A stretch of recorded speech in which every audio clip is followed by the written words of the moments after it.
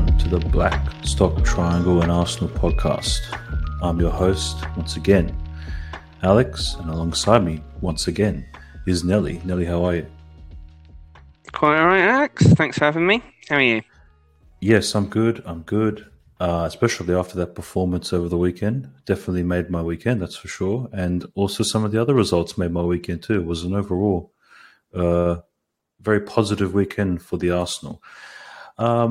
But obviously, let's start off with us before we get into anything else. What did you think of our performance? 4-0, an emphatic result. But yeah, what did you make of it? I think overall it was a very good performance. I mean, you can't be critical really with 4-0. Right? Brentford may not be a team that's going to be finishing at the top end of the table, but you can only beat what's in front of you. And as we know, Bournemouth, Wolves didn't win. Bournemouth, sorry, of course. Yeah. Brentford, who played in the Cup. Bournemouth, but with Man City lost to Wolves. So this was a similarly difficult game probably to the game Man City had. And Arsenal won 4-0, whereas Man City dropped points. So overall, fantastic performance. 4-0 is a fair score, probably. There were two penalties in there, but they were both deserved penalties. And I feel that it was a very good performance. Didn't concede. Didn't really look like conceding. One good save Raya made, but we didn't really look like conceding. It was never a real point in the game where it felt a goal was coming against Arsenal. And we scored right at the end as well. Kept pushing right to the end. So overall, it was the best performance Arsenal realistically could have done against the opponents that were in front of them. So, do you think it's our best performance of the season? Possibly. We have a very good Champions League game, but I think possibly it has been our best performance of the season. I mean, on an away day, Bournemouth. I know Bournemouth isn't probably, but away days because obviously we play PSV at home. Away days, though, we know in the Premier League can be tricky. Although we seem to have phenomenal away form, and it's almost like when we go away, the opposition becomes the visitor, and then when the visitor comes to the Emirates, it's like we're the away team. It's quite bizarre at the moment. Yes, our form does seem to be the wrong way around for home and away at the moment. But I think it's certainly got to be one of our best performances. It's a 4-0, so how critical can we be? So I think it's all around very good. It was also very good to see some of our players we were worried about their fitness come back and play well. Martinelli, Saka, Rice all played. So it's good that they didn't pick up long-term injuries. And overall, it was a very good performance. Yeah, I think Arteta being the sly manager that he is, making people believe that players might be out for a bit longer. But yeah, you're right, absolutely. We obviously want to make sure we have as fit a squad as we can have, and obviously so early on in the season, having so many players injured, it was a bit worrying there for a second. Like, if these are long term, then it's going to be a long season for us. But I actually saw on Twitter today, apparently even Thomas Partey is now training with the first 11.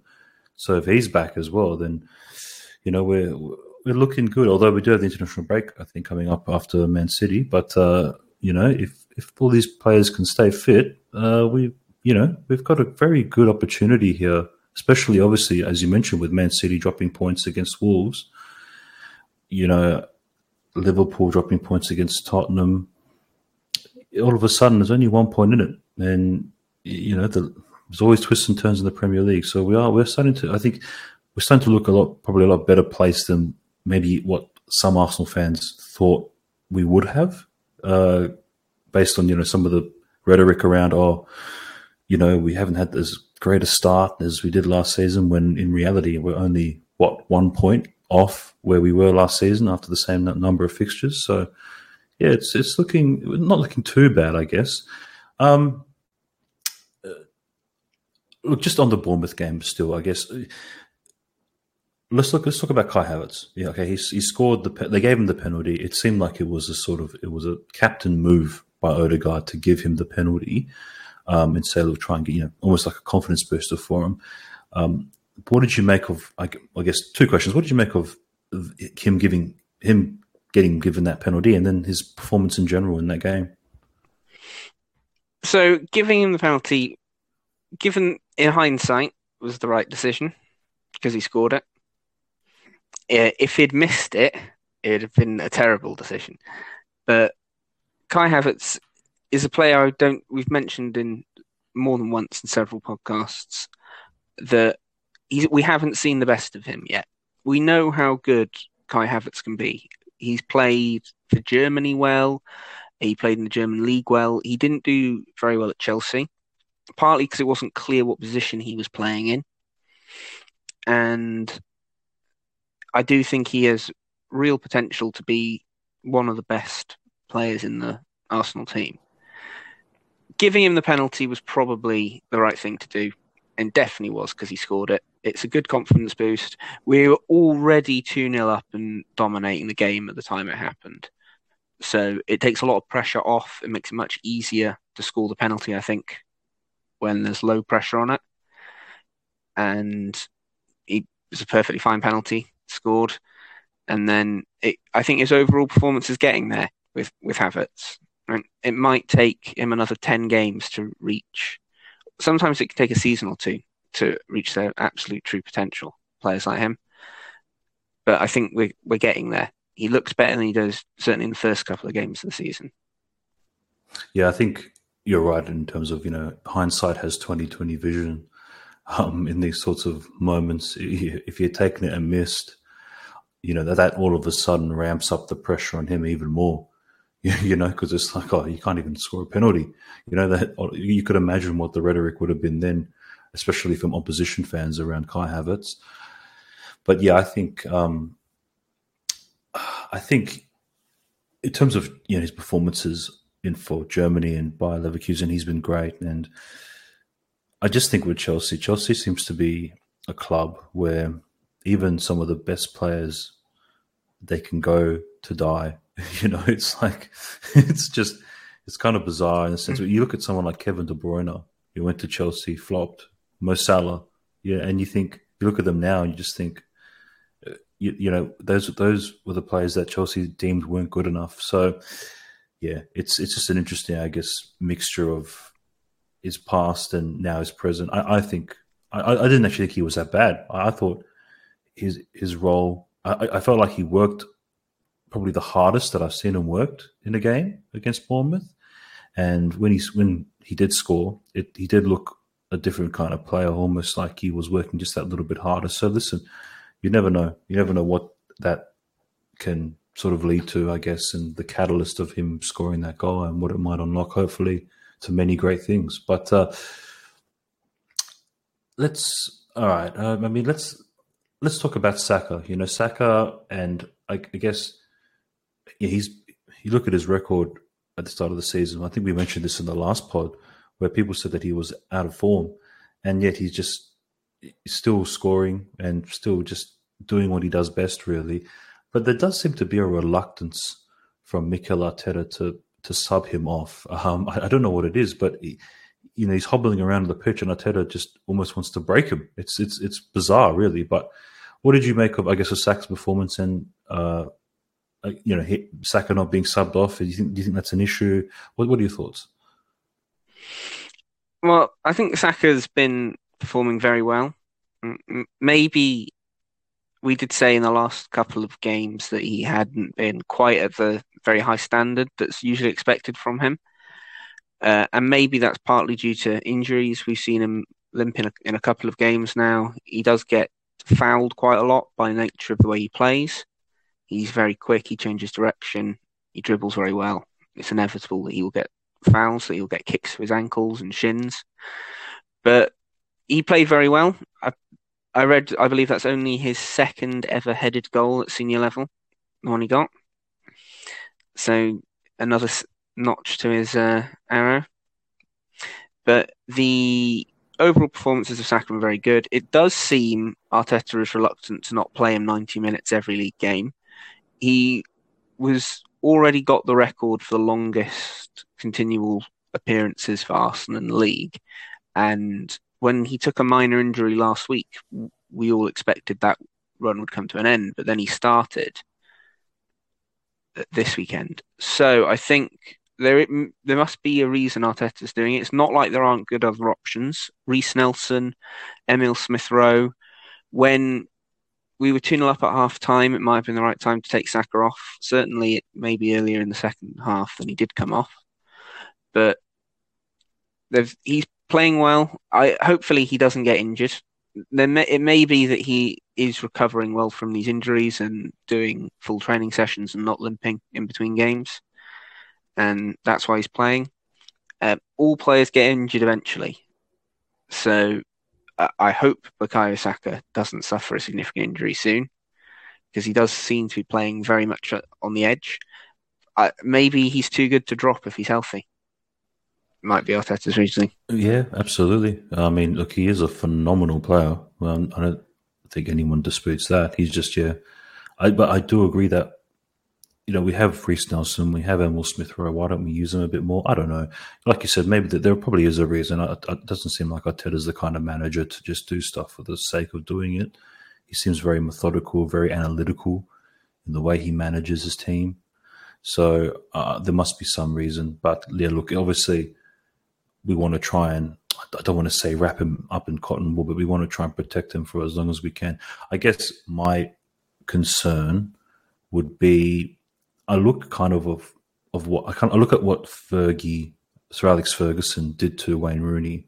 By the time Rooney was in his early 30s, he was gone. Like, he just, he wasn't the same player anymore. So, and although I'm not saying that, we should try and, get Saka to play until he's 40, I guess that's really not, Arteta's job or Arsenal Football Club's job to try and elongate someone's career to the point of, past 35 or, as long as possible. It's all about, obviously, it's a sport that's about results. But yeah, I kind of have that in the back of my mind thinking, God, I hope he doesn't end up like that, because we just sort of run him into the ground a little bit. But look, it is what it is. And we obviously have to try and win games, and we want to win trophies. And I'm sure if Saka does end up winning trophies, for us, and then he'll look back and say, well, it was probably worth it. So I guess 6 and 1, half a dozen the other. Look, let's talk about the centre-back pairing. Gabriel and Saliba, once again, incredibly solid. Are they the best centre-back pairing in the league, do you think? They're certainly up there. They're very good defensively, certainly. Some teams try and play with certain more ball-playing centre-backs than Arsenal do. Gabriel, in particular, is not a ball-playing centre-back, not a truly elite ball-playing centre-back. Anyway, defensively, the two of them are fantastic. Very good block made by Gabriel, I believe it was, in the box in that game. We've seen Saliba make fantastic tackles. Gabriel in particular is the kind of defender you never see a player is just too good for him. If ever the person he was defending scores, it is his fault. He's made a mistake, because he's so good that no one can just be too good for him. Even, I know it was only the Community Shield, but even in the Community Shield game, we saw that Erling Haaland couldn't get through Arsenal's defence, and they're really playing well. I think that as a centre-back pairing, as a defensive unit that Arsenal have, it is one of the best in the league. If we're going to win the league this year, we'll probably have to be the team that concedes the fewest goals. And I think we've got a shot at doing that, particularly with those two playing the way they played that weekend. So you're saying that we're probably not going to score as many goals as the likes of Man City and maybe even Liverpool, so we have to try and make sure that defensively we're solid? Yes. I mean, I don't think Liverpool, I don't really think are going to be our title contenders. I don't think Arsenal are going to finish second behind Liverpool this season. I don't think that's what's going to happen. Man City are probably They've got a player called Erling Haaland who scores a lot of goals. I think it's quite likely they might score more than us this season. It's difficult to win the league if you're not the team with the best defence. Yeah. And No, yeah, absolutely, for sure. And I think I 100% agree. I think just from my perspective is that I feel like Liverpool, they have sort of an ability where they can outscore their opponent. They might concede, but I feel like just with how much quality they got, so many good players up front. They're just almost like it's unreal. It's almost like if they do concede 2, they'll score 3. Whilst with us, I'm not saying that we can't do that, but I think we've got to almost be a little bit more clinical in our defensive ability compared to, say, like a Liverpool, where they seem to just be able to score a lot more goals, or they just have that ability to outscore their opposition. Yes, I mean there's certainly an aspect to it. Arsenal, we're good going forwards and we're good defensively. We need to be. If you're not the best at defence or the best at attack, it's quite difficult to win the league. And we're much more balanced, I think. If Arsenal are going to win the league, we're going to have to try and, I think, be the best defensive team, right?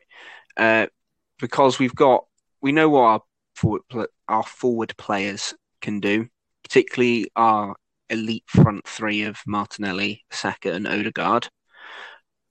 They only need a few opportunities a game to get 1 or 2 goals.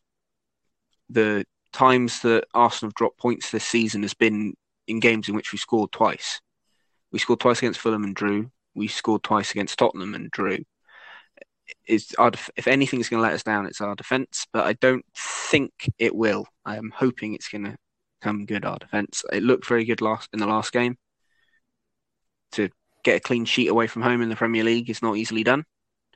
And like I said, Raya only made 1 good save, and it wasn't a truly fantastic save, which means that the defence played well. If your goalkeeper's quiet and you don't concede, you've defended well. There's no other interpretation of that. So if they keep up like that, that's definitely we'll see a true test of the central defence and defence as a whole next weekend against Man City. If they keep a clean sheet there, it could win us the league. Yeah, are we playing at home? Oh, I don't know. I think we're at home. I think it's at the Emirates. Which, to be honest, honestly, with the way our home form has been, that's more concerning. We maybe might have been better off if it was at the Etihad. I don't know. We haven't conceded, I think, away from home yet this season, have we? No, we haven't, because it was Crystal Palace away, then Everton away, and now Bournemouth away, and that's it. And we haven't conceded. So we're 6-0 away from home at the moment. So yeah, that's actually Well, look, you know what? I will say this about Man City: the past couple of games without Rodri, they've looked a different team. So I think this is the best time to play with. Absolutely. And I feel like for me, it's now or never. Like, honestly, because I'm looking at them without Rodri and I'm thinking, man, they are not the same team. And yeah, I think we've really got to turn it on. We've got to get focused, and we just got to do whatever we can to try and get the 3 points. So if we can get the 3 points off Man City, even though it's at home, but if we can get the 3 points in that game, that's a huge statement, in my opinion. That's a massive statement. This is one of the games. If we win this one and we win the league, we'll look back and go, "Oh, this is the one." And if we don't win, even if we draw it potentially, if we don't win, we'll look back at the end of the season and we'll say, when we played City while Rodri was suspended early on and they'd just lost to Wolves. City have lost 2 games in a row because they lost to Newcastle in the Cup and then they lost to Wolves on the weekend. City have lost 2 in a row. The time to play them is right now. And we've definitely got to be trying to win it. If we win, we're top of the league, potentially joint top with Tottenham. Yeah. So, and we'll be 2 points ahead of Man City, who are our biggest threat. Our biggest rivals this season are Man City. It's not going to be Liverpool or Tottenham. I don't think Arsenal will finish second behind Liverpool or finish second behind Tottenham. if Arsenal finish second this year, they'll be finishing behind Man City. Yeah, 100%. And look, I think when you look at last season, we gave Man City all 6 points last season, and if you have a look, really, that's what cost us the league. Because if we'd even drawn both those games, if we had drawn home and away, they would have what? They would have dropped 4 points, so they would have been on 85 points, and we would have been on 86 points. So that would have been enough. So, those are the margins. When it's this close, you have to. You can't just let them take all 6 points in both the home and away fixtures. We have to get something.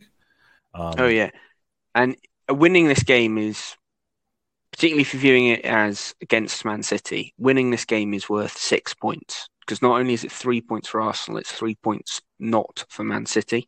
Yeah. It's 3 points then denied. It's a 6-point game.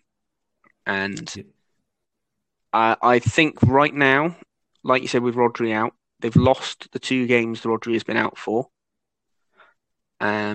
This is the time to play them. It is at the Emirates. I've checked. It was at the Emirates. It is going to be at the Emirates. And our away form is better than our home form, but we've got to be positive and expect to go into this game, win it, top the league, and go on from there. This will be the point where we realise we could win it again, like last season. Oh yeah, it could be. It could very well be. Look, obviously we'll definitely get on the pod to review that game, whatever the result is. So look, let's go back to just Bournemouth quickly, and I think we need to we've got to heap some praise onto some of our players for their performance. I mean, it was such a clinical performance, and something that after the draw against Tottenham, which I think we kind of felt, although we still managed to get a point, I think it almost felt like a loss. Let's talk about Odegaard. He was phenomenal. Man of the match performance. What do you think of his overall performance and his? I guess obviously he's the captain now. He's been the captain for what, season and a half almost. What did you make of him? Well, I said in our last episode that Odegaard has been our best player so far this season, and I stand by that. I've not nothing in that game to dissuade me of that opinion. He got, I think, 2 assists because he won a penalty and he crossed to Ben White and scored his penalty and set up Martinelli, whose shot was then rebounded to Saka, who scored. So he was in all 4 of the goals. He was involved in everything. True captain's performance.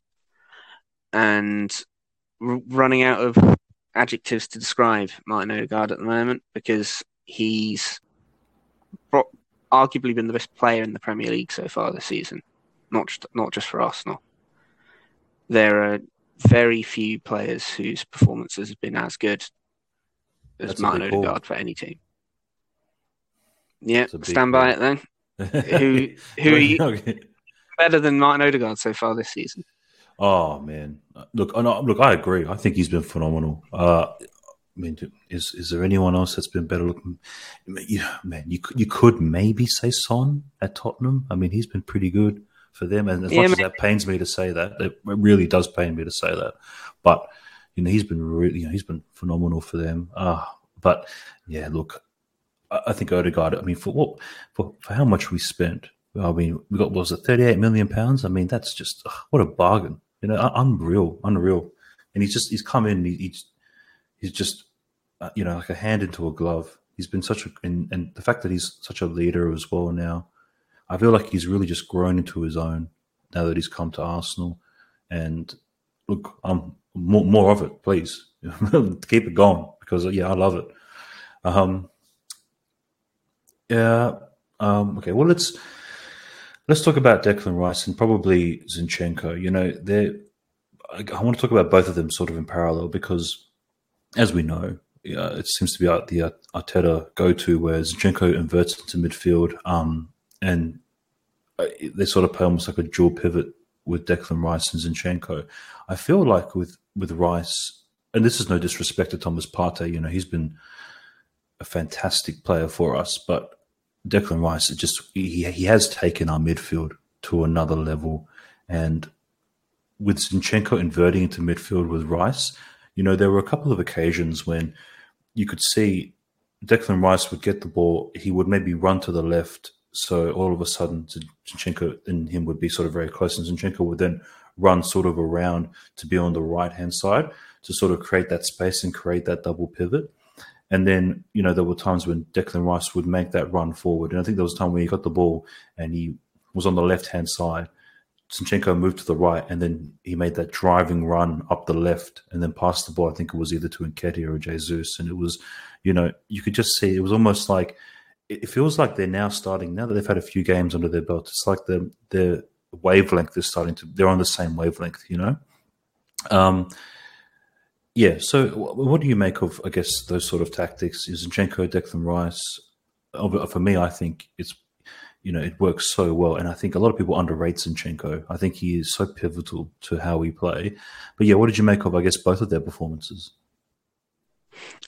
I think the two of them played fantastically well together. You said, with all due respect to Thomas Partey, earlier on in the season, we saw Thomas Partey trying to do effectively a mirror image of Zinchenko's role, so not Rice's role, but he was playing at right back and inverting it in. We saw that in the first couple of games of the season. I think it works better when it's Zinchenko from the left doing it. I think Zinchenko is more suited to naturally being a defender that comes into midfield than Partey, who's a midfielder. Trying to play as a defender that came into midfield was more difficult for him. And your analysis of the movements of Rice and Zinchenko is very apt. It really is difficult to defend when Zinchenko can run underlaps or overlaps, which is what he seems to be able to do, particularly with Rice. And Rice seems to have the very enviable ability to see the pass. It's very easy when you're in the stand or watching it on a TV to see where the pass is. It's much harder on the pitch. But Declan Rice seems to make very few mistakes along that. From that, he seems to do very well, and particularly with Zinchenko, it's very good. One thing I will say about these kind of tactics is I think they work better against teams you would expect to beat. When you're playing teams that you're probably going to have the lion's share of possession, you're going to have more possession in the opponent's half, these kind of tactics work better than they may do against a team like Man City, where they're more likely to catch you out and break down that wing. I think we'll see quite a lot this season from Arteta. I think it's a good tactic to get 3 points out of teams that you'd expect to finish in the bottom half of the table, because, as has been discussed before, those teams often set up and play a kind of low block, right? Try and focus on keeping a clean sheet or only conceding one goal and maximize their chances of picking up any points from the game. This does beat that very well because it's difficult to low block against defenders that cut in, and then it creates space somewhere else as someone open. So I think we'll see it a bit less against Man City. They will probably start Zinchenko and Rice, and they will do it a bit. But I think we'll see it a bit less against Man City, and we'll see it a lot more against teams like Brentford, Bournemouth, Everton, Burnley, Luton, clubs like that. We'll see a lot more of the inverted left back from Zinchenko. I feel like Bournemouth, they tried to play almost. They wanted to go toe to toe to us, like with us, and I thought that was quite bizarre. I thought, is that really? Are you really going to succeed that way?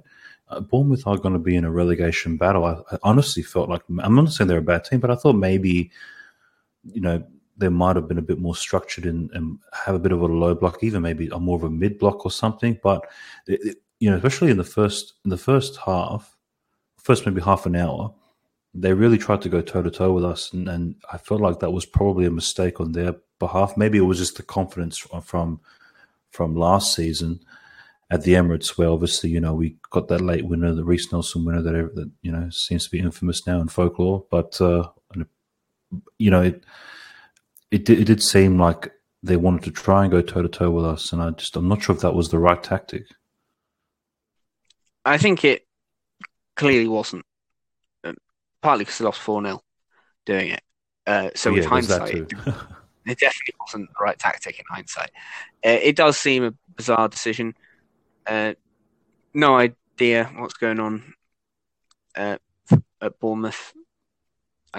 It's difficult to know, but I don't. Yeah. I think Bournemouth may well get relegated. They might stay up. I think they have probably more likely to stay up than go down, but they're not going to get a lot of points against the top 5 or 6 teams playing like that because they will get outplayed. They might manage to get one or two wins against teams that are slightly better than them that wouldn't expect it. But now they've tried it against Arsenal, everyone will have noticed that. It does strike me as a distinct mistake for clubs like Bournemouth to play the way they did. I would have thought they would have played more kind of a mid-block game than they did. And the problem with going toe-to-toe with a team that's better than you are is that when inevitably things stop going your way, you wind up losing by quite a lot. There's nothing you can do. You're already behind, and then there's no way out of it. Bournemouth looked almost as good as Arsenal for the first 10 or 15 minutes of the game, and then as soon as the first goal went in, they were done. It struck me as a likely outcome, and they then don't really have any options. So I do think it was a flawed tactic from their behalf, but we're the beneficiaries of it, so great. Yeah. All right, let's talk about Gabriel Jesus, because I feel like he's starting to look back to his sort of former self, his previous best. And although he didn't score, I just thought that, there was that run that he made where, it should have been a yellow card, where the Bournemouth players just pulling his shirt so blatantly, the ref's trying to play advantage. I just didn't understand that refereeing decision, but be that as it may, Emil Smith-Rowe had a great chance on goal, and he just got tipped wide. But yeah, Gabriel Jesus, how do you think he's looking? I think he's looking very good. I think he's looking almost back to his best. What did you make of his performance? Yeah, I agree. I think he's coming back to his best. He's had 2 injuries in quick succession. He got injured at the World Cup, and then he was injured kind of during the off-season as well. So he'd had two significant injuries in less than a year. But he's still quite young. I think he's 24, 25, around that age. He's young enough to recover. And whilst he didn't score and hasn't scored many this season, he is starting to get there. He didn't score many goals last season. We're always comparing this season to last season because we started so well last season. And we are, as you mentioned, in a very similar position. This time last season, we'd lost 1 game. And this time around, we've drawn 2. So we're 1 point down. I think that Jesus is playing almost as well as he was at the start of last season. And if he continues to get back to his best, and stays fit, which he's not had a non-injury interrupted season at Arsenal yet. It's only a second season. He missed a lot of games to injury in the first one. If he can play the remaining Premier League matches this season and keep up this level of performance, it might be the difference between us winning the league and not. I do think he's got the ability to create, not necessarily just getting assists himself, but he makes runs and draws players out of position and makes the pass before the assist quite a lot. Yeah. And the only criticism we really have is he doesn't score enough goals. He doesn't quite get enough bad goals when the opportunity presents itself and you just got to poke it to the goal. He's not quite good enough at that. It's the only criticism we'd have of him. But he makes up for it in other ways because he creates chances for the others. And Arsenal have our 3 truly fantastic attacking players, and he complements them very well. Yeah, he's the right striker for those 3. Yeah, no, 100%. And I think that's part of the reason why Saka and Martinelli both scored 20 goals each, or over 20 goals each last season, because his ability to come deep and sort of almost be that playmaker, or to take on, his ability to take on, 2 players, is phenomenal. So yeah, I think he suits he suits that, and it allows our wide players like your Sakas, your Odegaards, your Martinellis, your Trossards to, I guess, benefit from that. But yeah, I totally agree. One of the only criticisms that he doesn't probably score enough goals, but would that then limit his ability to do what he does for everyone else in the team? I don't know, but look, he's a brilliant player, so I'm not complaining. He's an unbelievable player. I think probably one of the last points I would like to talk about is Raya. He obviously started. Ramsdale started in the League Cup against Brentford. But and to be honest, I don't think Ramsdale did much wrong in the League Cup. But Raya started against Bournemouth. Are we now seeing potentially Raya now taking over the number one spot as our goalkeeper? Obviously, there's still so many games to go in the season. But did you find that a surprise that Ramsdale didn't play? Do you expect Ramsdale to play away in the Champions League this week? What are your thoughts about that situation? I wasn't at all surprised to see Raya start. I thought it'd been more. I don't think Arteta made the effort to sign Raya to not play him. I think it was. I agree. I totally agree. I think it's quite clear when the signing went through that Arteta planned for Raya to be Arsenal's number one. Yeah. He's very, very good goalkeeper.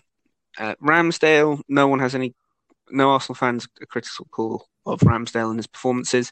We were critical of him when he was signed. We thought he wasn't worth the money. He proved us wrong. And he may well start in the Champions League. I wouldn't be surprised to see him starting in the Champions League. Having a backup goalkeeper of Aaron Ramsdale's quality is expensive, but offers certain advantages. And it's not just necessarily when the first choice goalkeeper is injured, it enables you to rotate your squad on awkward away days, like European ones. Yep. So Ramsdale may well start. Raya might not even go. But I don't know. That's difficult to predict that one. But one thing I think we're all sure of is that Raya will be the starting goalkeeper against City. Yep, I think that's 100% right. And listen, we talked about this in the last pod, you and I, so we are kind of repeating ourselves. But yeah, I just think Raya's calmness on the ball, it's so much more than Ramsdale. And you mentioned to me about how I think it was Ben Foster has a podcast or something that he mentioned, and Ramsdale was on it, and he said how he'd rather get rid of the ball and get yelled at for giving the ball away too quickly rather than being calm on it. And I think maybe Arteta's saying, no, that's not what I want from you. I look at Raya. Raya would just have his foot on the ball. He's probably not as nonchalant as, say, an Onana, but, he just sort of holds the ball, waits for the right pass. He invites the pressure. Raya is someone that it looks like he invites the pressure. He's like, listen, come to me. I dare you to come close to me because we'll break on you. And when we do, we'll score. Like, it's almost like he wants that, whilst you don't get that feeling with Ramsdale, or at least I don't. I think, as you mentioned, Arteta's brought in Raya for an obvious reason. I kind of think that's what it is. He's much more calmer on the ball, invites the pressure. And I think it's almost a case where Arteta's like, listen, if you concede, you concede. It's okay. I would much rather you do this because I feel like this is our best opportunity in order to actually win games. So if you do somehow get pressed and you lose the ball, so be it. We should have enough firepower to then be able to win. But, that's just the way we play. And that's how, look, Arteta's probably, obviously, and we probably talked about this before on the pod as well. He's of the same, ilk of a Pep Guardiola, where he's basically saying, this is how we play. And you will either adapt to the way we play or you're not playing at all. Look, I guess, I know I said that was the last point, but I want to also bring up just one other thing before we go. And it's the Tottenham-Liverpool game. And specifically, I want to talk about the officiating. Liverpool have obviously come out with a statement today about potentially seeking other avenues. Now, whether that means litigation or not, I don't know. But I don't know whether you had an opportunity to watch some highlights or anything like that, Nelly, about that game. And I know this is obviously an Arsenal podcast, but I do feel like there's always, every weekend, there is something about the officiating in the Premier League. Always, without fail. And I think, is it getting to that point now where some of the clubs in the Premier League, it's getting to that boiling point and it's starting to boil over where they're saying, you know what, enough's enough. You can't just make mistakes and then I'll just apologize. It's not good enough because ultimately your apologies mean nothing really if you're not going to do anything about it. You know, you can apologize until you're blue in the face, but at the end of the day, if the mistake keeps happening, then there's a wider issue. Did you end up seeing any of that? Have you taken any notice of it? So, yes, I've seen the footage of the controversially disallowed goal. I've also seen that the VAR, video assistant referee, and the assistant VAR have been removed from duties until further notice. I'm not sure what the source on that is, but I've seen that as a headline. So if that's true, maybe something has happened. The issue with VAR is when you look at the alternatives that exist in other sports, right? Sports like, say, rugby, American football, sports like that, gridiron football, as it's often known. The kind of video challenges system kind of works. It works very well in cricket, is another example. And whilst it was imperfect when it first came in, all of these sports are ahead of football in this regard. It wasn't this bad. I'm old enough to remember when it first came in sports like cricket and rugby. And very occasionally there were disputed decisions where it was looked at from the cameras and the people watching at home might not agree. But it wasn't like it's going on in football. The only thing I can think that's causing this problem is that the referees and the video assistant referees just aren't good enough. That because of the culture of poor refereeing that has existed in football for so long, they're not held to the same standards as rugby referees or cricket umpires. And with the video technology now, it's exposing just how consistently bad they are. And this is very frustrating when you're on the wrong side of these decisions. I understand why Liverpool fans would be furious because it wasn't offside. And Liverpool could well have won that game and be top of the league right now if it hadn't been for that. It was truly awful. And I think what needs to happen is they need to fire a lot of the people who are currently doing this and find better people. It can't be that hard. Like, we all think that we could do a better job of it. Only some of us are wrong. Right? There must be a load of people who'd be much better at it. Yeah. But you're not. And listen, look, I guess I agree 100%. And look, just to give my 2 cents worth, I guess, on this whole thing, because I think a lot of people say, is it corruption? I don't think it is corruption. I think it's purely incompetence. That's what I honestly agreed. Absolutely agreed. I just think it's just absolute incompetence. I mean, and listen, I think a great example of the level of incompetence that we're dealing with here, Lee Mason, right, who was the one who didn't draw the lines for us when Brentford scored, when we should have won that game. He gets fired for being inept at his job. So what do the PGMOL do? They hire him to be the one that trains new referees on VAR. So the job that he got sacked for, he's now training the new referees to do. I mean, if that doesn't just tell you how idiotic the PGMOL is, I honestly, I don't know what else I can really say apart from just that one example. For me, I think there is a systemic cultural issue with the PGMOL. I honestly think it's a boys' club. That's what I think it is. And I think it's just, these are all mates who, you need a job, mate? No worries. You come work at the PGMOL. There's no standard. It's like, if you're not good enough, we're going to fire you. We'll bring you back. We'll put you on this job. Okay, you're making wrong decision on the pitch. We'll put you in the VAR room. It's like, no, there has to be some level of accountability here.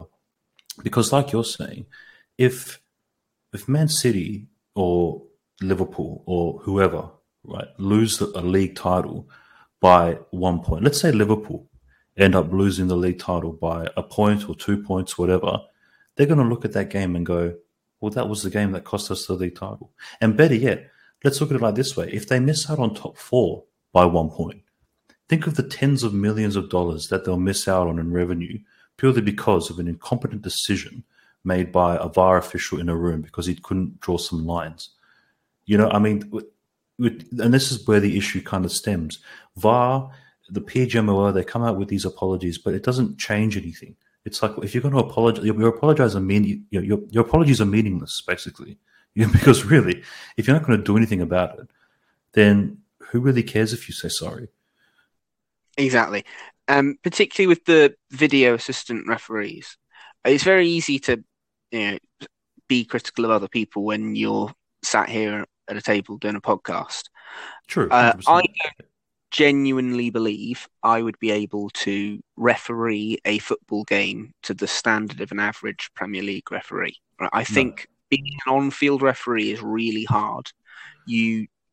Not necessarily the keeping up with a game. I think one could practice that. It's that you don't know what's about to happen and where it's about to happen. So things like off-the-ball incidents where a player, dummies a pass very well and then gets fouled. If the referee is looking where they thought the pass was going to go, they don't see it. Stuff like that happens all the time. It's very difficult. But for someone watching a video of it, right, when you have several seconds and you can watch it through several times and you do know what's about to happen when you're watching it, at least the second time through, it's really not that hard to make these decisions, right? Everybody at home can see the decisions are wrong, right? If everybody at home can see it, maybe it's not everybody, maybe it's only 80% of people, but if 80% of people can see you're wrong, then that means the people doing this professionally are complete morons. They must be. Right? There's just, I think what you said, there's no, PGMOL, unlike most organisations, aren't really accountable to anybody. Right? They don't exactly have customers. They're not elected.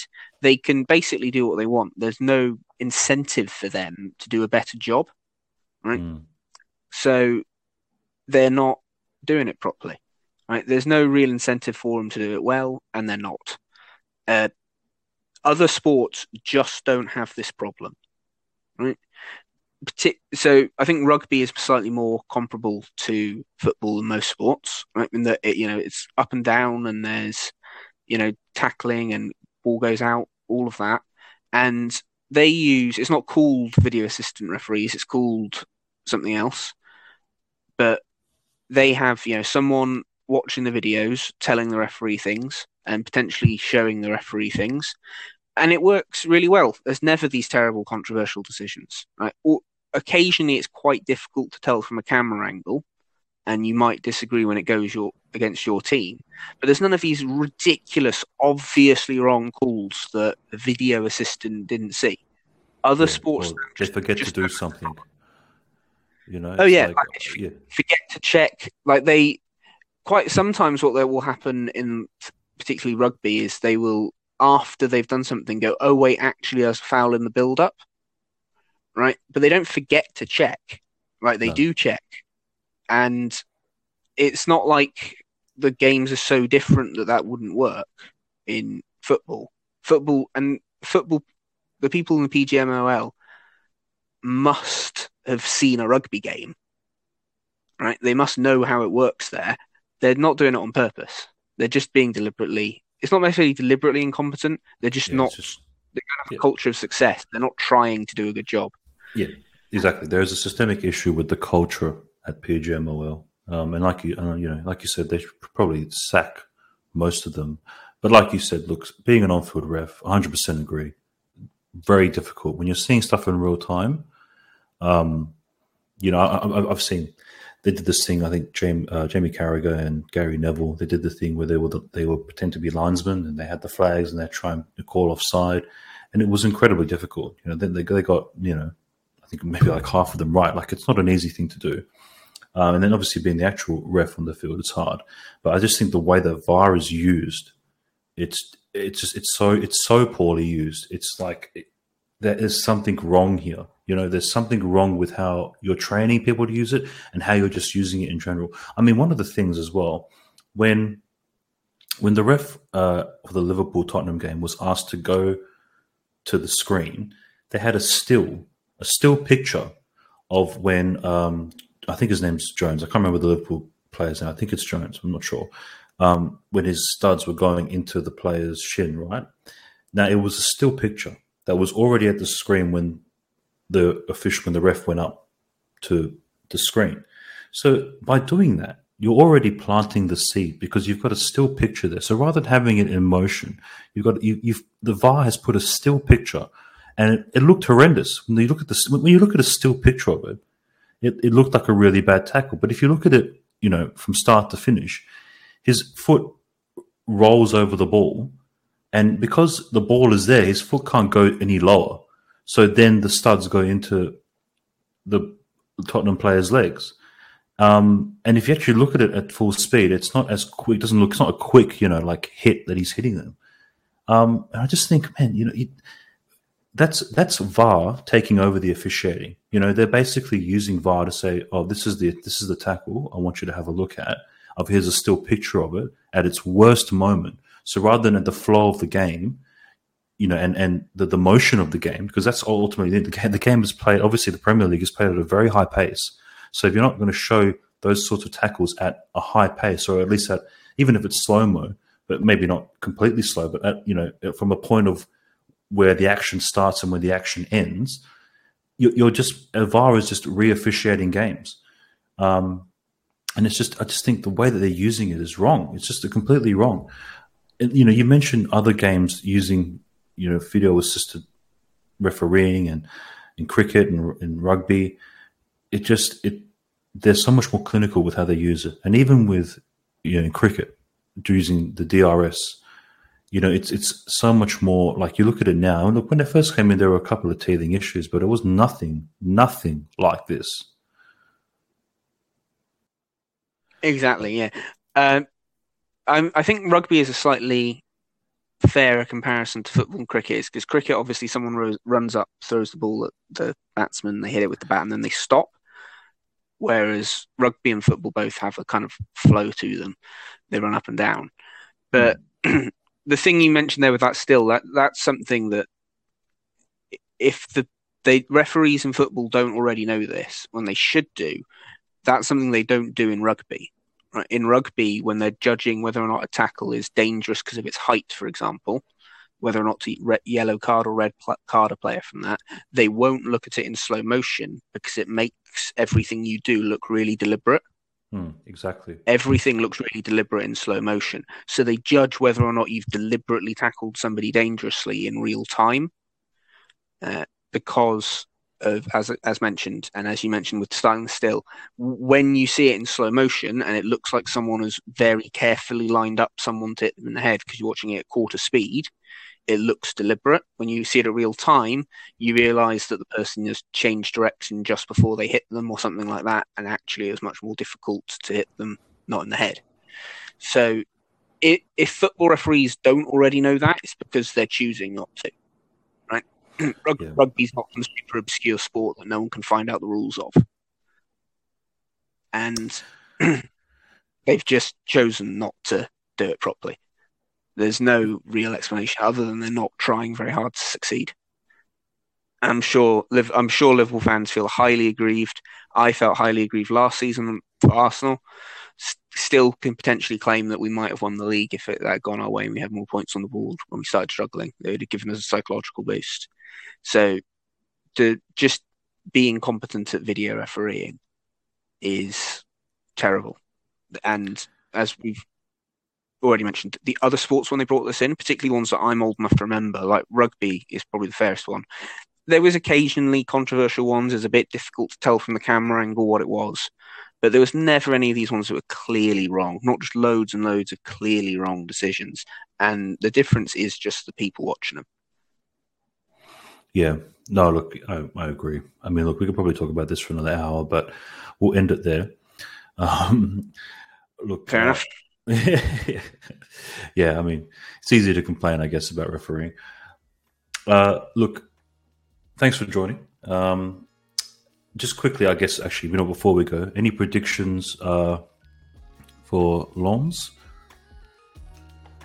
I will go 3-1 to Arsenal. Okay. I will go 3-0. I don't think we'll concede. Okay, well, that's it. Nelly, thanks for joining. And thanks for having me. We'll see you next time. Bye-bye.